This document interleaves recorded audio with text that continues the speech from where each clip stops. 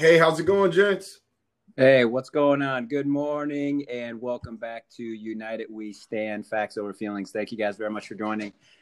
Very special. Well, we got John back in the house, so that's really good. We got to catch up because we haven't actually chatted since October. And then I got Uncle Mikey, who was on one of our early podcasts as well, and we're going to talk about. Really, we're gonna ebb and flow on this conversation, but we're going to talk a little bit more about business and the pros and the cons of going at it alone, and actually why going at it alone is not such a good idea. And we all got different experiences from it, going from owning our own companies and all that stuff. But first, man, John, what's up, dude? What's going on? Like, I haven't chatted. So we did the last podcast in October. I got activated, went and spent time for the 59th presidential inauguration. So that's a whole podcast. That's like 5 podcasts on that experience. And I will talk about that eventually. And then you've been doing your entrepreneur stuff. Mike's been doing his stuff. But yeah, man, what's been going on? Well, I mean, a lot's happened. It's been my first real foray. I just kind of concluded my first real year out of the military, off of active duty. And I didn't know who I was, you know, the whole backstory. And I kind of discovered software engineering, and I launched a software as a service company with the partner, which is going to be kind of critical for our discussions. And I experienced success like I never experienced it before, because it wasn't just about, me not being good enough or the idea not being good enough. What I realized is that you have to leverage your strengths. So if you have a partner and you're really good at something, they can take over what they're good at, and you can take over what you're good at. So right now, Critical, we're in several major fire departments and police departments throughout the United States. We've hired new developers. We're currently in the works of a contract with a branch of the military. And it's been phenomenal. But I would say all of that is down to being able to leverage my skills and having the ability to work with a partner to leverage their skills. All right, man. Well, look, dude, let's back up a little bit, right? Because describe Critical, in your entrepreneurship journey, right? I mean, and this is good stuff, because there's a lot of folks transitioning out of the military that are trying to do the entrepreneur stuff. They're trying to go corporate America. They're trying to make that decision. What the hell to do post-military, and like how to find myself. But talk, what is Critical, man? Like where did the idea come from? And then what is the antithesis behind ultimately how you guys make money? Yeah. So the genesis of Critical was that in the military, we often struggle with communication issues, period, point blank. And so myself and another Navy vet, fellow officer, we decided to start brainstorming ways to make communication better. And there's a few things that you want to look at with communication.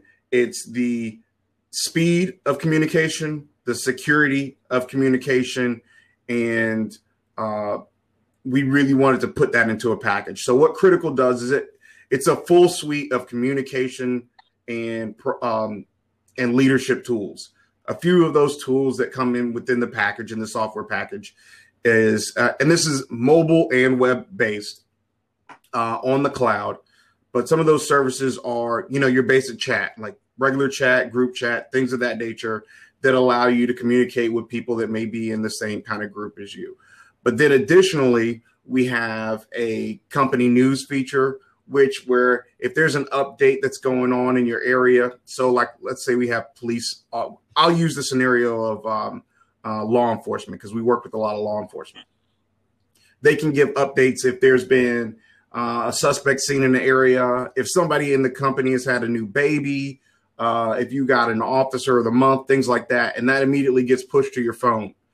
Additionally, we have features like anonymous reporting. So you can do anonymous reportings if you've seen something like suspicious activity or maybe sexual harassment, things of that nature. We have non-anonymous reporting, which is like for your IT issues, vehicle issues, On top of that, we have requests for feedback. So if you're a sergeant and you want to find out what your guys on the ground are doing, you can send out polls, questions, get their feedback, spark conversations.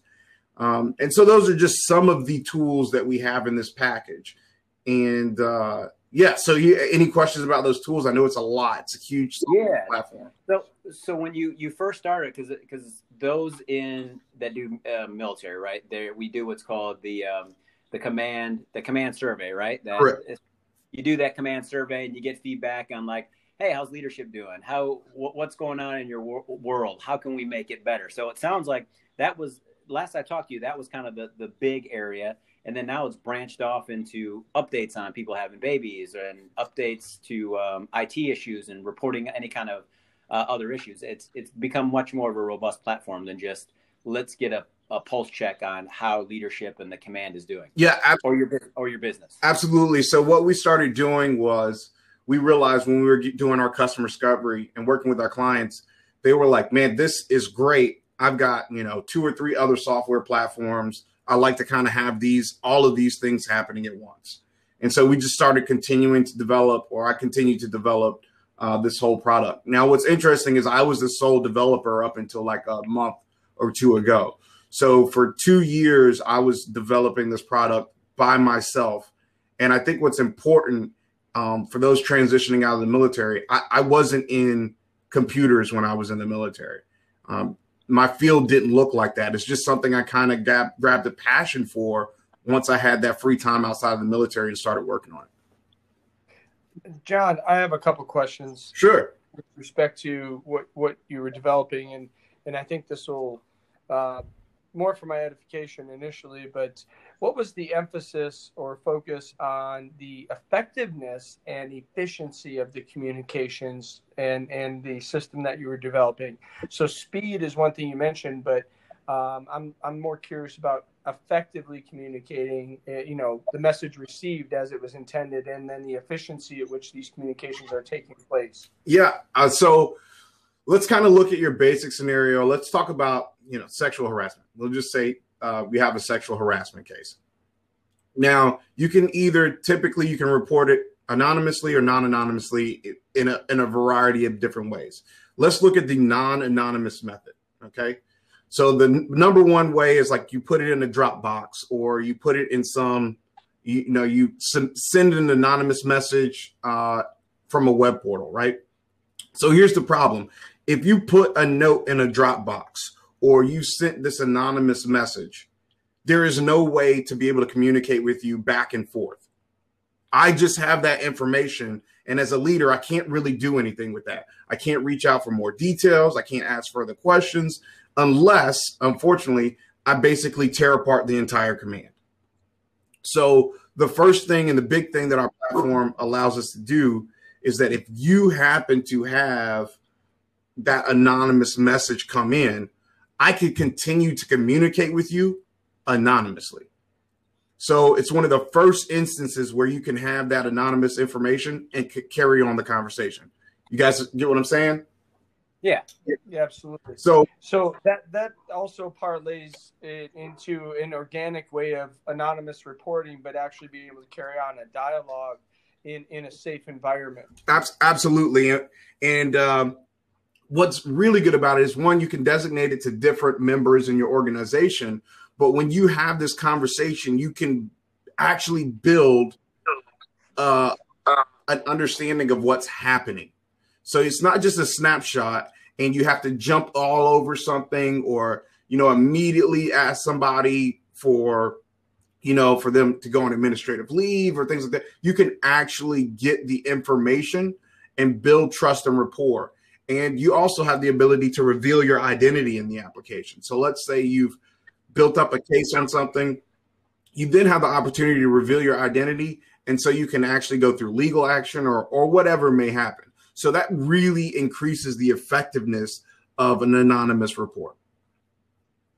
I like it, man. So it's your definitely folks in the military know it's like your restricted and non-restricted or unrestricted report, right? Mm-hmm. So whether you're going to do it anonymously or not anonymously, and then Yeah, dude, I like that, man. So, dude, that's awesome, man. So what else has been going on with you, man? Because we'll get into the topic of you're working and you're growing your business with a partner, and then Mike and I both got different experiences on start. You remember my independent stuff, yeah, and just trying to grow something, just putting it all on your own back and growing, which is just, I mean, I can go on for a while on that particular topic and what it's done. Absolutely, man. I've got 2 other business ventures that are doing well. Also, I don't think we've had a chance to catch up on them, but I have a consulting business, where I kind of act as a fractional CTO for projects and things of that nature. And the other one is I do like software development for like websites, and if you want like a mobile app, it's a whole boot camp. It's essentially a boot camp that I put people through for developing, and I've got a partner in all of those adventures. And the beautiful thing, man, I really have to stress this, is that I don't have to be overwhelmed with what I'm not good at or I'm not passionate about it. I refuse to ever do that again. I refuse to be in a position where I'm working really hard doing something that I'm not either really good at or really passionate about, because I'm just not as successful otherwise. Well, I think that the team concept in the military essentially is structured so that, in a small team, each person has a specialty or a point of emphasis within the body of work, if you will, task oriented, what have you. But the other benefit to that is, while my forte may not be the same as yours, if we're on a team together and we're collaborating and communicating effectively, as we were just talking about, then I may be able to pick up some of the workload that your forte or your specialty area of expertise, where I might not be great at it, but I can augment that as well, and vice versa. So collectively, we're able to go a little further with our objective than if we were all just kind of operating in our own lane in a vacuum. I'm going to further add to that, because you're exactly right. Basically, being able to, somebody has your back. But another benefit I've found is that everybody has this sine wave of energy. You go up and you go down, you go up and you go down. Well, if you're able to partner with somebody or work with somebody in this team environment that, has that sine wave that can be counter than yours, you can always, your organization can always be working at peak efficiency.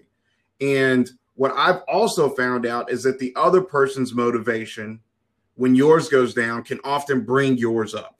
And I think, sure. Yeah, as an entrepreneur, I think motivation when times are tough and having somebody to kick you in the butt or motivate you to keep going is essential to success. I mean, it's not a requirement, but it really helps out.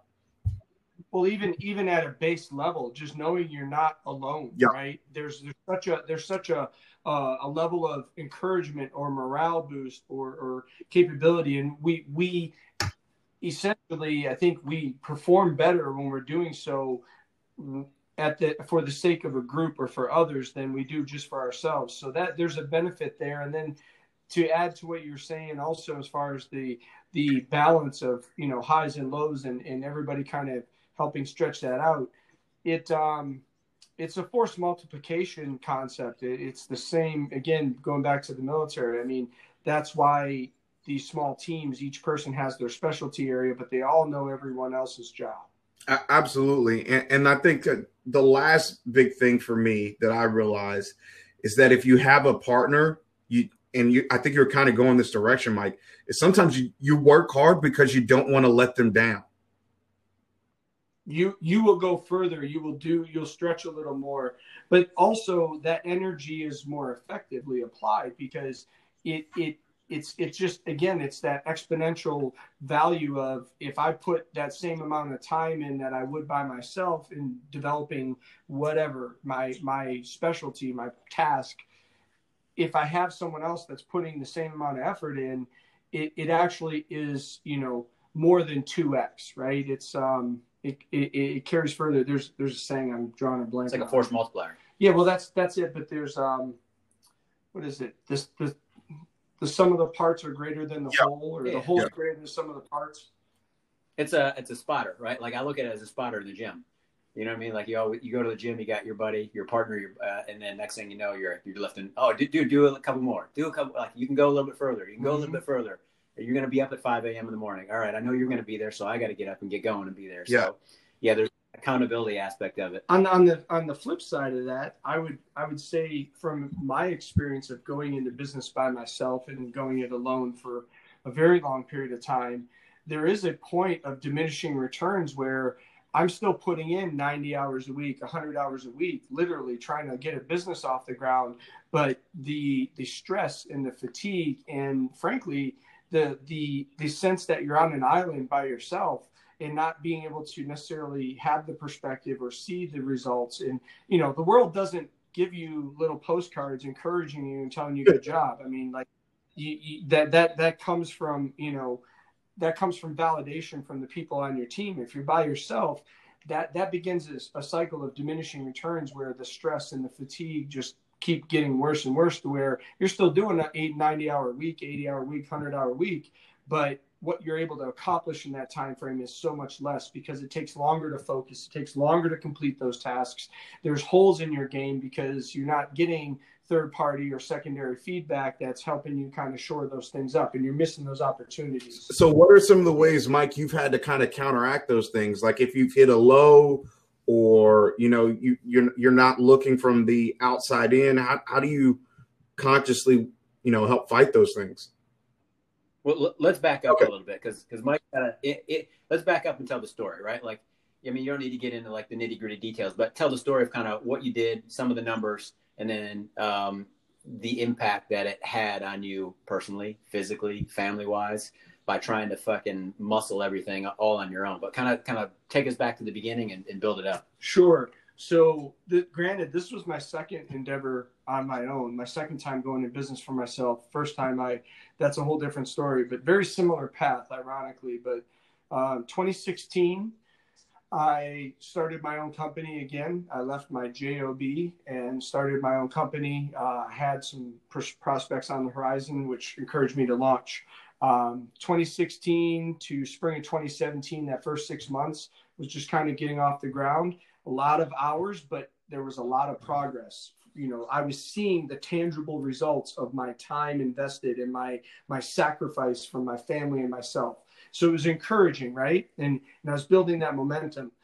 I didn't see what my threshold values were for performance and capabilities at that point. And in 2017, in the spring, I had what I would consider to be my big break, right? In very short order, I was able to scale up to where in 2017 spring, we had the opportunity to go after a very, very large contract, which I was able to convince other companies similar to mine with personnel and resources that had been in business a while to join me in a collaborative effort. So I basically was facilitating 7 different companies like mine and their resources to scale to meet this demand of this massive contract.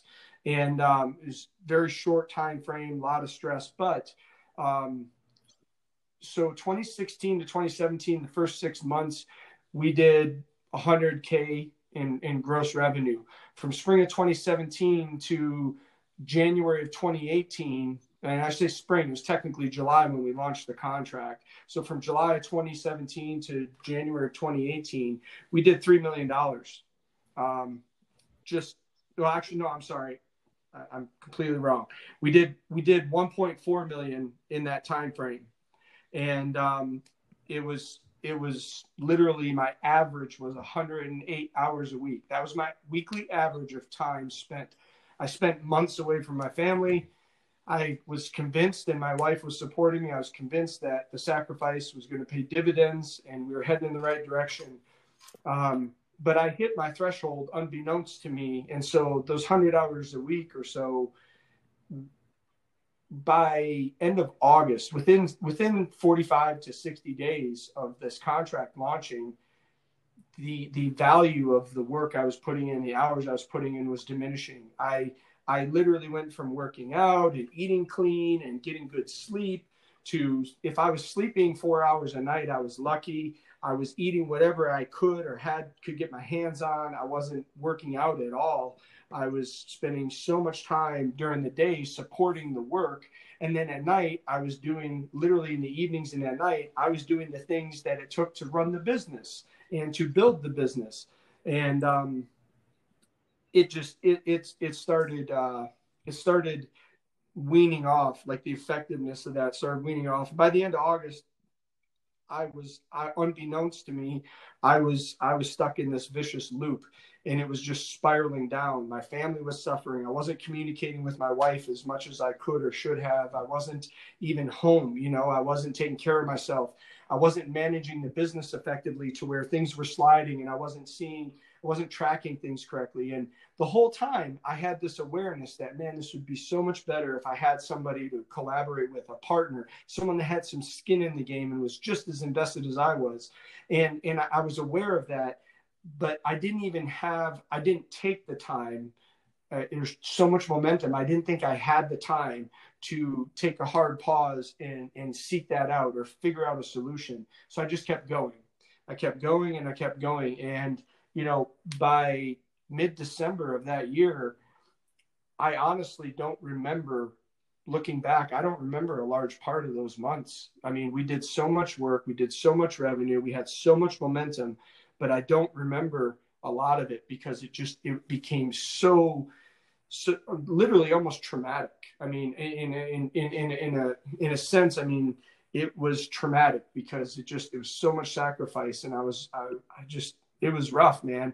So end of the year comes around, I take a break, I go home for a couple of weeks around the holidays. First of the year comes around, and our client, and this is how fragile the situation was. And again, I wasn't aware of this, and I wasn't in a position to put up a fight. But our client, we had all those eggs in that big basket, right? And with the contract, and in the beginning of the year, our client changed out the entire management team with a different team from another area. They literally relocated people and so on. This new management team came in with a bias. They wanted to bring their own contractors in. They had their own motivations. And I didn't have the mental or physical, even emotional capacity to strategically navigate those waters, to negotiate or to endure or to diversify into with other clients quick enough. And within 3 months, the whole thing came crashing down. The contract was canceled, and they had the people in they wanted to get in initially, even though we were doing a great job and we performed well. And I just didn't have the fight left in me, man. And at that point, it was almost a blessing in disguise, because at that point, it kind of snapped me out of my rhythm. And I recognized that my family life was suffering. My physical being was suffering. I wasn't happy. I wasn't healthy. And in spite of the revenue and the promise of a future, I didn't have what it was going to take to do that again for another year. And I'm not saying a partner would have solved all of that, but the whole time I was going through that, I was aware of the fact that I could not do it by myself. Yeah, dude. So there's a couple of things on there, right? Like, one, the diversification of your sales, right? Because right now, right, your nut was coming off from pretty much one client, right? And if that went south, which it did, it's big, giant domino effect. Yeah, and I had other clients leading into that, smaller ones, but I had to sacrifice that focus because it was going to take so much effort for myself. Now, if I had had a partner or partners, it would have been something where we could have kind of delegated responsibilities, shared that responsibility, and expanded, our foundation, our base of clientele without sacrificing others. But it wasn't there. I had to make a choice, and the promise of the future with this client and the scale of it was just incredible. It was, frankly, in my industry, it was something nobody had ever done. So I was enticed by that type of challenge. But yeah, at the end of the day, man, it ultimately failed. I mean, I didn't have the juice left in the tank to recover, to acquire new clients. I had a lot of capital wrapped up in investments for assets up in that area that all of a sudden became useless. And I had to liquidate assets. I had to pay commitments that I had made on long-term leases for commercial building space, all these things. And when it was all said and done, I walked away with basically not much more than I went into it with. And frankly, it burned me out. Since 2018, I have been performing in my career on essentially autopilot while I reorganize and reconstruct for a new business endeavor in an entirely different industry than I've been in for the last 20 plus years, because it burned me out. It took something away from me on the inside that I'll never get back. And that's because I went at it alone. That's the bottom line, is that's what happens when you go it alone. Yep. That's the saying. I think I read it in a magazine. It was, if you want to go fast, go it alone. If you want to go for distance, you got to go with others. And how many businesses work fast? Like, you don't get your payday, you don't build equity overnight. Very rarely, right? There is no sprint in business unless you're scamming somebody, I guess. But there's no sprint in business. It's a race that has no defined end. You start running, and you have to pace yourself, metaphorically speaking, with no idea as to when you're going to reach that horizon, that finish line, if there even is one. Even frankly, if you go into it with the idea that there is a finish line, you might already be selling yourself short. But you can't do it by yourself, not for long, and not to scale. Not anything scalable. Right. So, man. So yeah. So John, you got any feedback on that? And then I'll tell kind of my story. I can relate to that in some ways, and really be the antithesis of it. In any entrepreneur endeavor, I think if you're a good entrepreneur, you're going to be pushing yourself to work those extremely long hours, lack of sleep, lack of communication. So I was at that point being the sole developer, IT support, running a software company. And the thing is by having a partner, as soon as my health was declining, as soon as my partner realized that, he was able to reach out his hand, and he was able to say, okay, wait, let's look at what you're doing, right? If you burn yourself out, we don't have a company. You don't have anything. So he legitimately said, you're going to have to take a break for family. You're going to have to do these things, and we're just going to have to do that. And having somebody do that prevented me from burning out and losing the taste for the business. And it also, ironically, what it did is when he said that, I was like, man, if you're going to make me take time to breathe and take care of myself, I have to start building systems where I can offload this, where we can spread the load. And it made me become conscious of the business model, or at least my model in development, and how I had to change it so that at a later time we could offload that stress. And I would have never gotten to that, because if I'm running straight for the finish line, right, I'm not trying to think about how to get there smarter. I'm just bulldozing my way all the way there. And that kind of his reaching his hand out, spurred that on for me. And conversely, it's my job on a regular basis to say, hey, man, are you getting that family time in today? Are you doing those things? And if you need me to pick something up, I got you. And that's right. I think helped us out a lot. Now that we're 2 years in, but the first year and a half was development, but that helped us out tremendously. So my last closing thought, and then I'm going to turn it over to Greg on this subject since I had the floor, was,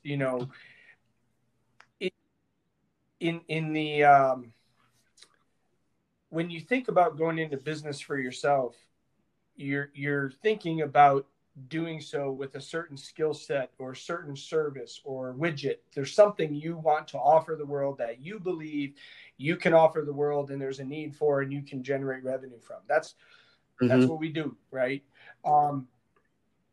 Nobody tells you There's no book, there's no service, there's no small business services that I know of out there that are going to help you run your business and learn how to do that. So, if you think you're going to spend 50 hours a week building and performing the task or business, whatever service or widget you want to provide, then if you're going to go it alone, the reality is you need to anticipate doubling down on that, because you're going to have to learn how to run a business. It's all the back end minutia. It's all the things that nobody tells you how to do, but you have to figure out, or you're going to have to spend money to do. And at the end of the day, that takes more time because that's not your forte. And there's a cost that comes with that, both in time and in ability to scale. So, using a landscaper as an example, if you think you're going to go out in your little town and pick up 20 yards and that's going to bring enough money in every week for you to pay the bills and be a happy guy, that's great. But if you don't continue to evolve and scale and diversify, somebody else is going to come in with a bigger business that is willing to diversify, scale, and they're going to have a competitive advantage in their rates because they have more diversification, more clients, more accounts, and they're going to squeeze you out. And so you have to be able to spend the time to grow your business, to scale, to look at new opportunities, whether that's more accounts or more services you're offering, right? And if you don't have the time and ability to do that, or it's not your forte, then you're not going to succeed, or you're going to have to find somebody like a partner who has that vision or has that time and has that insight or experience in running a business, whatever that is. But ultimately, you can't have a defined scope of work with a defined set of clients in a marketplace and think that that's going to sustain and hold you over, because somebody's going to come in and be able to squeeze you out if you don't continue to grow. And if that's not what you're able to do, that's not your specialty, and you don't have time to do it, then you're not going to endure. Yeah, man. It's so I'll go back. When was this? So my first endeavor was a small, actually they did, it was in the real estate investment area. So I went to this small IT company. It was out of Canada. I jumped on as the number 2 guy. My friend was the CEO of the company. She brought me on, and we were going to expand it and just pretty much dominate all North America. So effectively what this platform did, it was allowed you to get an insurance policy and a program, which in the event that if you're a tenant, if you're a real estate agent, your mom and pop, and then even up to your large scale property managers, if they didn't pay their rent and you had to go through the eviction process, that insurance would kick in and cover and pay for the 2-3 months of that rent while you went through the full eviction process. So super cool concept. Love the concept. I think they're kind of starting to slowly roll out here in the US still. But I got in, I got into doing that. And really it was just sell. It was meeting with everybody. I learned all about Bigger Pockets at the time, which is, as now is just a huge platform for real estate investing. Started chatting with those guys about getting us on there and, just to get brand awareness. And I signed a contract. The guy out of Canada, who was actually founded this company and was bringing it to the US, and we signed a contract on my pay, all this stuff. And I'm like, all right, after a month, no pay, 2 months, no pay. And I'm like, dude, where's my money? I was like, I'm working 80 hours a week, had the home office, had everything set up. And the dude just said, no, that's not what we're going to do. So I was like, all right, well, I'm out. See you later. So that was that I kind of got burned on that deal. My friend, who was a CEO, called me crying, and she's just like, "Yeah, he just told me he's not paying," and she was upset. Her and I are still friends today, and we might do business together in the future. Who knows, man? But yeah, that was just like kind of a swing and a miss, and I'm like, all right. So I took that experience. It was good. I learned a little bit about contracting. I learned about better negotiation skills, it was just a painful lesson to learn. So then I get into this franchise, maybe a year and a half, 2 years later, because the itch was there to do my own thing. And I had a job, full-time job, got back into corporate America, did it for I don't even know, maybe 18 months. I was like, well, I can't do this full-time 9-to-5 stuff. I got to go just do some freelance consulting. So I do management consulting. So let me just go ahead and go billable rate, do independent stuff. So I started that. And Greg, I don't want you to gloss over this because there was a big reason your personal, that adventure when you did the franchise didn't work. And that if I'm correct, a lot of that was because you were basically carrying the burden yourself. Yeah, man. So you get into that franchise stuff, right? Like fast and forward, I get in this franchise. It's all military veteran branded. The Cliff Note version. Get it going. I'm just heads down on it all the time, right? Selling the work, getting the work, doing the HR, working with different partners. John, I know you were heavily involved in this as well. And at this point, it was fairly grassroots, right? Like this was a very, very early stage franchise opportunity, correct. And it was an open market where you were. So I want to throw that out there because everybody that goes into business for themselves sees an opportunity that they just can't turn away, and it's worth the risk. Mm-hmm. I wanted to hit that. Yep. So, and that was it to me. But there's also the danger of being a pioneer in a franchise business. It's not like a McDonald's, which has great brand recognition. It was like it would be Greg's junk removal and hauling, dude. It would have been the exact same thing. Like there was no brand awareness whatsoever. So started that process. I mean, John, I know you were in it, but I think I started that in like May of 2015. Was still doing freelance consulting, doing the jobs. It started getting bigger and bigger and bigger, where I was trying to like take the calls like during a meeting. It was such a cluster. I was trying to run meetings and my phone was blown up to get work. I was like, well, I got to take this. This could be another, a few $100 job, or it could be something else to get the name out there. And, just trying to do everything. Ended up leaving my job, my full-time, independent consulting job, and then went all in on it, did it. We grew from, I'll say November of 2015 to July of 2016. We were going up to like $20,000 a month in revenue in July, but it was, doing moves, doing all kinds of other stuff. And it was backbreaking work. I went from about 195 pounds, usually stay in really good shape. I think in that July, I was like 161 pounds, man. I lost 35 pounds, wasn't eating. Same stuff that Mike was talking about, right? You just beat the shit out of yourself. And then I just I started hating the business. I was just resenting the business. And you were like Sanford's son. Yeah, Sanford and Son.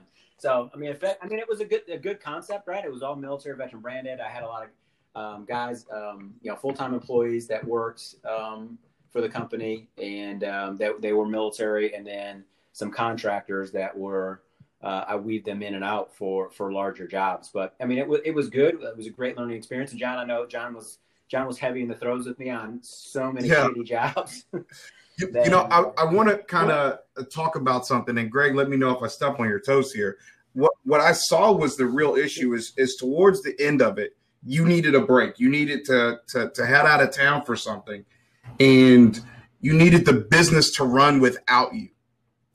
And you did not have a partner in the business. You had friends there to help, do the labor and the lifting, literally the heavy lifting of objects, but you didn't have anybody set up as a partner to take over when you had to step away. And I think that's when you kind of realized what the real future of the business looked like, or what the lifestyle would look like. Am I hitting on something that's true, or could you kind of explain on that if that's at all accurate? Yeah. So here's what happens, right? Because so I'm still on the reserve side, right? And you got to do your 1 weekend a month, 2 weeks a year. I was going through supply school at the time, and in July of 2016 was my 2-week annual training. I went to Newport, Rhode Island. That was my last 2 weeks for graduating supply school of this 18-month program. So I was like, this was good. I needed to go out there, needed to graduate. I needed to get through all this stuff. So I had the guys, I turned over, I think I left some petty cash, and I lined a bunch of work up for them, and routed my phone to one of the other guys. So like all my calls would go right into him. And dude, there was like, my phone was blowing up when I was there, like maybe the second day, infighting, people pissing and moaning about stuff. Interpersonal and HR issues. Yeah, HR issues that I couldn't address. complaints like just dumb shit. And then what about your customers? Were they? And then customers didn't get taken care of because people weren't answering the phone, or I lined stuff up and then I think the guys didn't show up and didn't coordinate it. So I'm like, all right. Then I just was like, I wasn't even pissed, right? I was just so exhausted that I'm like, fuck this, That's man. where I done. was, right? You had no more fight left. I got no more fight left. It was like, ring the bell because it's time to roll, move on. I want to ask something though, because what I did was completely autonomous and independent in an open space, so to speak. I feel as though if you were buying into a franchise, you would have some expectation or some reasonable, parameters around the franchise, that there would be some support networks, some back channel support, whether it was billing, marketing, et cetera. And maybe in that case also where, hey, I'm a franchisee here, another franchisee over here, can we swap some support, while I'm out of town kind of thing. But it sounds like you basically paid money for the identity, but you had to market it yourself and do everything yourself. Was there any franchise support? No, I mean, it was, they would do stuff. I remember them doing stuff to like, hey, you can park your vehicle and your trailer at this place for $250 a month. I was like, that doesn't mean no good. Like that thing, the trailer makes me money. If it's not working, like, if it's not working, it's not making me money. Right. Like, I'm like, that is dumb. I'm like, I'm not going to spend money to not make money. That makes that. Thank you for nothing. Like that is the worst advice ever. Do you think that was unique to this young franchise, not really knowing how to be a franchise yet? Or do you think that that's something that could be a potential pitfall for people who have the illusion of the security? I mean, you buy into a franchise because it gives you instant momentum, right? Mm-hmm. Arguably, brand recognition, marketing, all that. Do you think a lot of other companies that offer franchise opportunities, for the potential new business owner, do you think that's something where they shouldn't expect that, where they're still going to kind of be at it alone if they go in on solo like you did? It depends. Number one, it depends on the franchise, right? Trying to be a pioneer. What I mean by being a pioneer, trying to be one of the first. I think I was maybe the 10th franchise in the entire country, right? And all the guys that I came in with in our little boot camp to do the franchise, like all of them are out of business. Like every single one of them shut the doors because they're like, dude, I got to work my ass off. And then you start stacking up all these different expenses and workers' comp. And like, dude, this is like, I'm working my ass off for $30,000 a year, right? Like maybe. And that's like year 2 or 3. So I was like, this doesn't make sense to me. Bigger franchises, right? You look at like a Chick-fil-A franchise, dude, that you get it, the investment's bigger to buy in though too. It's like $10,000. It's like, but you got to like apply. It's very rigorous. You got to go through interviews and screenings. And then they pretty much give you the market that they say you're going to be in, right? So they do the due diligence for you so you can go in and be successful. Yeah, but it costs more, right? I believe the cut is probably greater. Yeah, they'll take whatever of the profits. There's a bigger cut, somewhere they're getting more money, being rightfully so. If they're doing all of that for you as an aspiring business owner, then it's a passive income flow for them. Yeah, absolutely. So I understand. I was just curious if you felt like, because your angle of going through a franchise opportunity is different than what I did, but ultimately going it alone in both cases, frankly, resulted in the same outcome, right? Yeah. We both ended up so smoked at the end of our endeavor. Not even the end. It became the end because we didn't have the juice left, the fight, we also didn't have the incentive left. There wasn't enough on the other end. There wasn't enough carrot left to muster up and carry on, right? Yeah. So those are.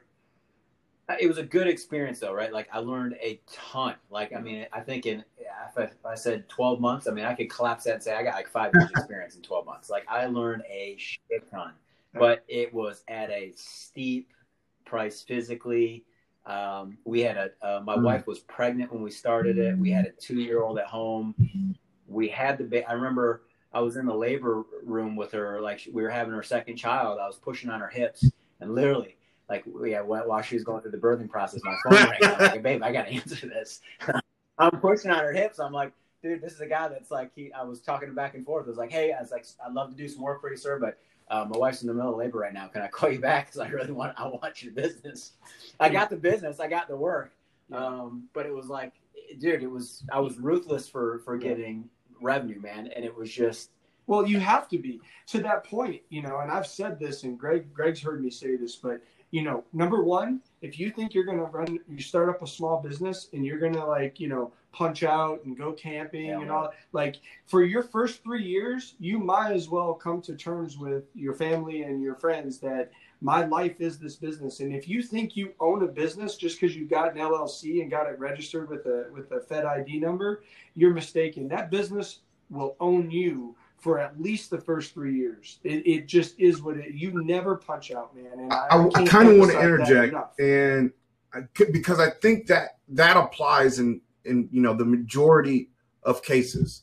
But at least me having a partner and us building out systems. I mean, it's 2 Navy officers, so we know systems. Well, that's the distinction right there. For us, we don't. That's one thing we won't run. But we started the business off with the mindset, that check and balance, that we weren't going to end up doing that. So I'm fortunate enough that yes, I can put in 100-hour week, but we do not let ourselves be overall encompassed by the business. Good Friday. But you have the benefit of having a partner and the perspective. And that's the whole point of this podcast, as far as I know, is what you're doing is 10 times more solid and more promising than what we experienced. And that was the whole point, is for those that are going to listen to this and are in the throes of starting their business or on the verge of doing so, take the time, find the right person, not just any partner, find the right person. You have to have trust. You have to be able to be candid, honest, communicate, all that, but don't go it alone unless this is just something you want to do for a short period of time. So I kind of want to flip the script. What about those instances where guys are or girls are in a sole entrepreneurship venture? Is there a way that they can, mitigate this with hires or bringing on a fractional partner, or what would you guys, what do you think you guys should have done in those instances that would have helped you out? Maybe what are some things you? Well, I'm gonna throw this out there real quick. I actually approached Greg about what I was about to do. I had the contract signed. I knew what our takeoff date was. I knew we were a go, and I knew what I was good at.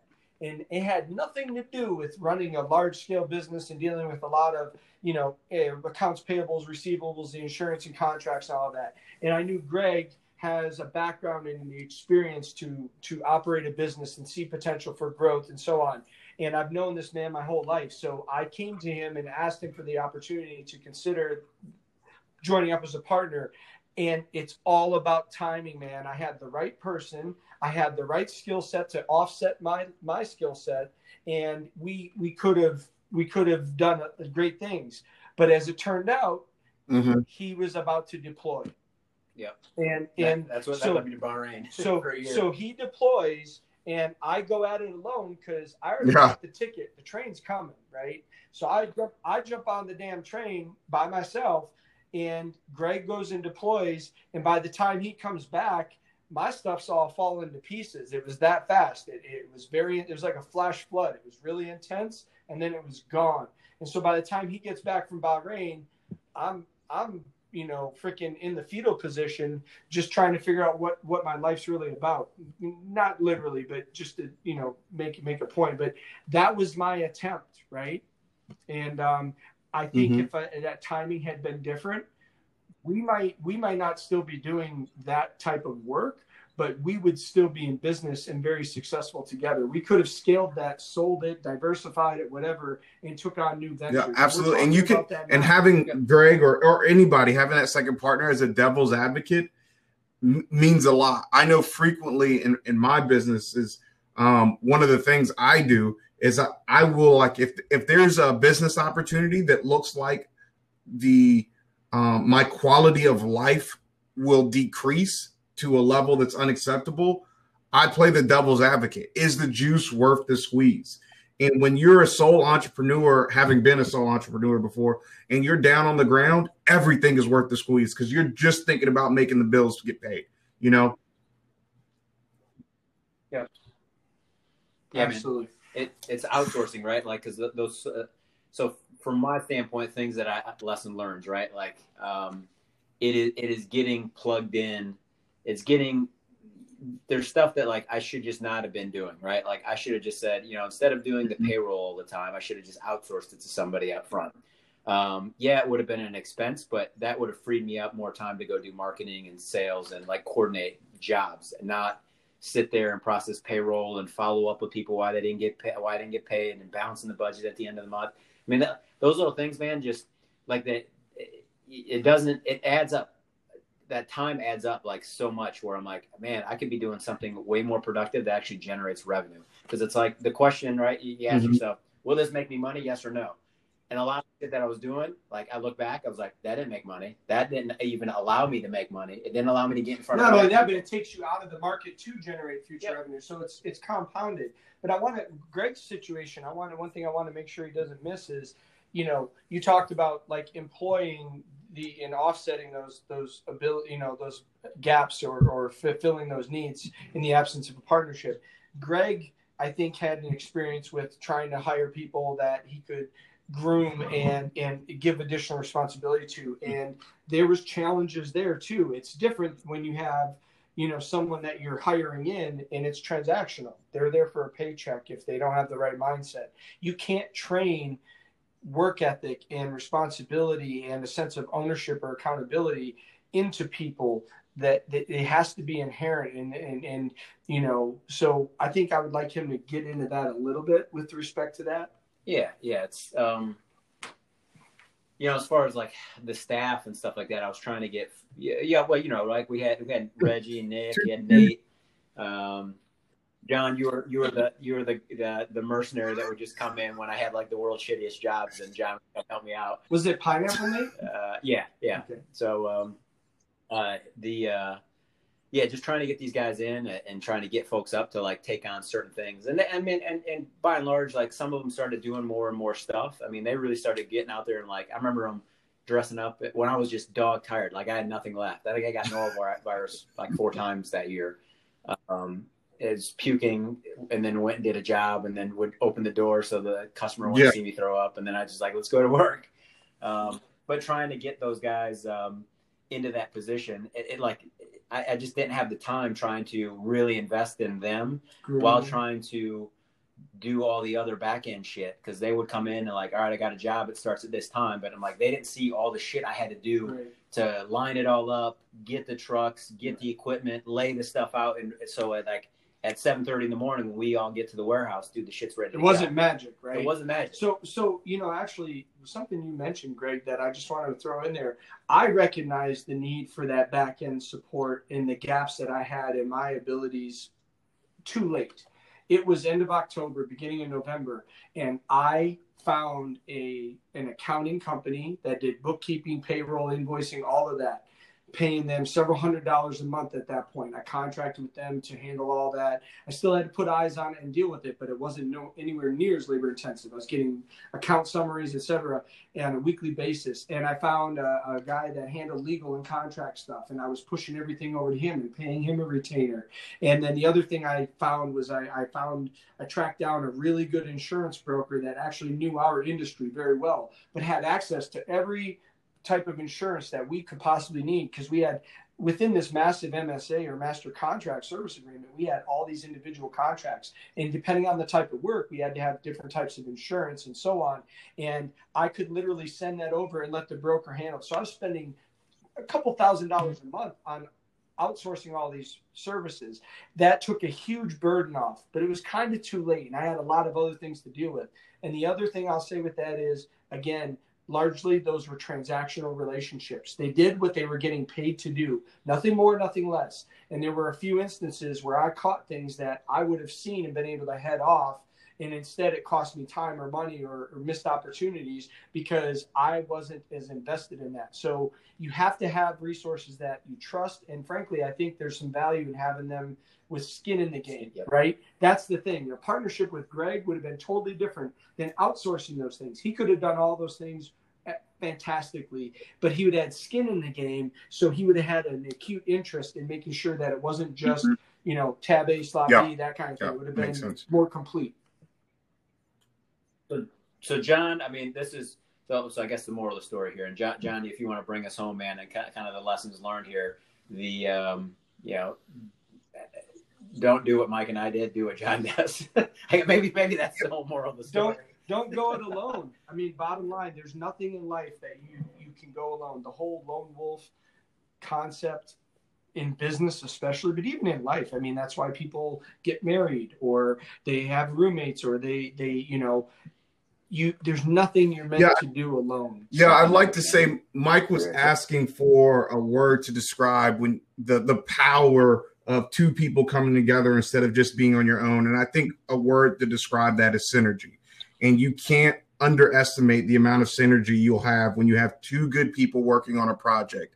And you're going to see that synergy manifest itself in a variety of ways. One is motivation. You're going to have the motivation. It's going to increase exponentially. The skill sets, and most importantly, somebody to lean on. And I think for me, out of everything that I've experienced benefits from having a partner, but being able to have somebody to lean on when times get rough, to push you through that and overcome those obstacles, for me, is one of the greatest advantages of having a partner in a business. I think that's a metaphor for life in general, man. Well, this wraps it up. Thank you guys for listening. So what we're going to be doing here, I'm doing the dailies on just stuff that I'm working on and body, being, balance, in business, and going through the daily stacks on meditation and what I'm learning in business. Again, I'm getting really, really focused. That's a whole nother topic I'm going to talk about here at a later date, actually pretty soon here, but and why that's important, why focus is important. But I appreciate you guys listening. I know this is about an hour podcast, and I hope you guys got some good content out of this. So thank you guys very much. And we're out here.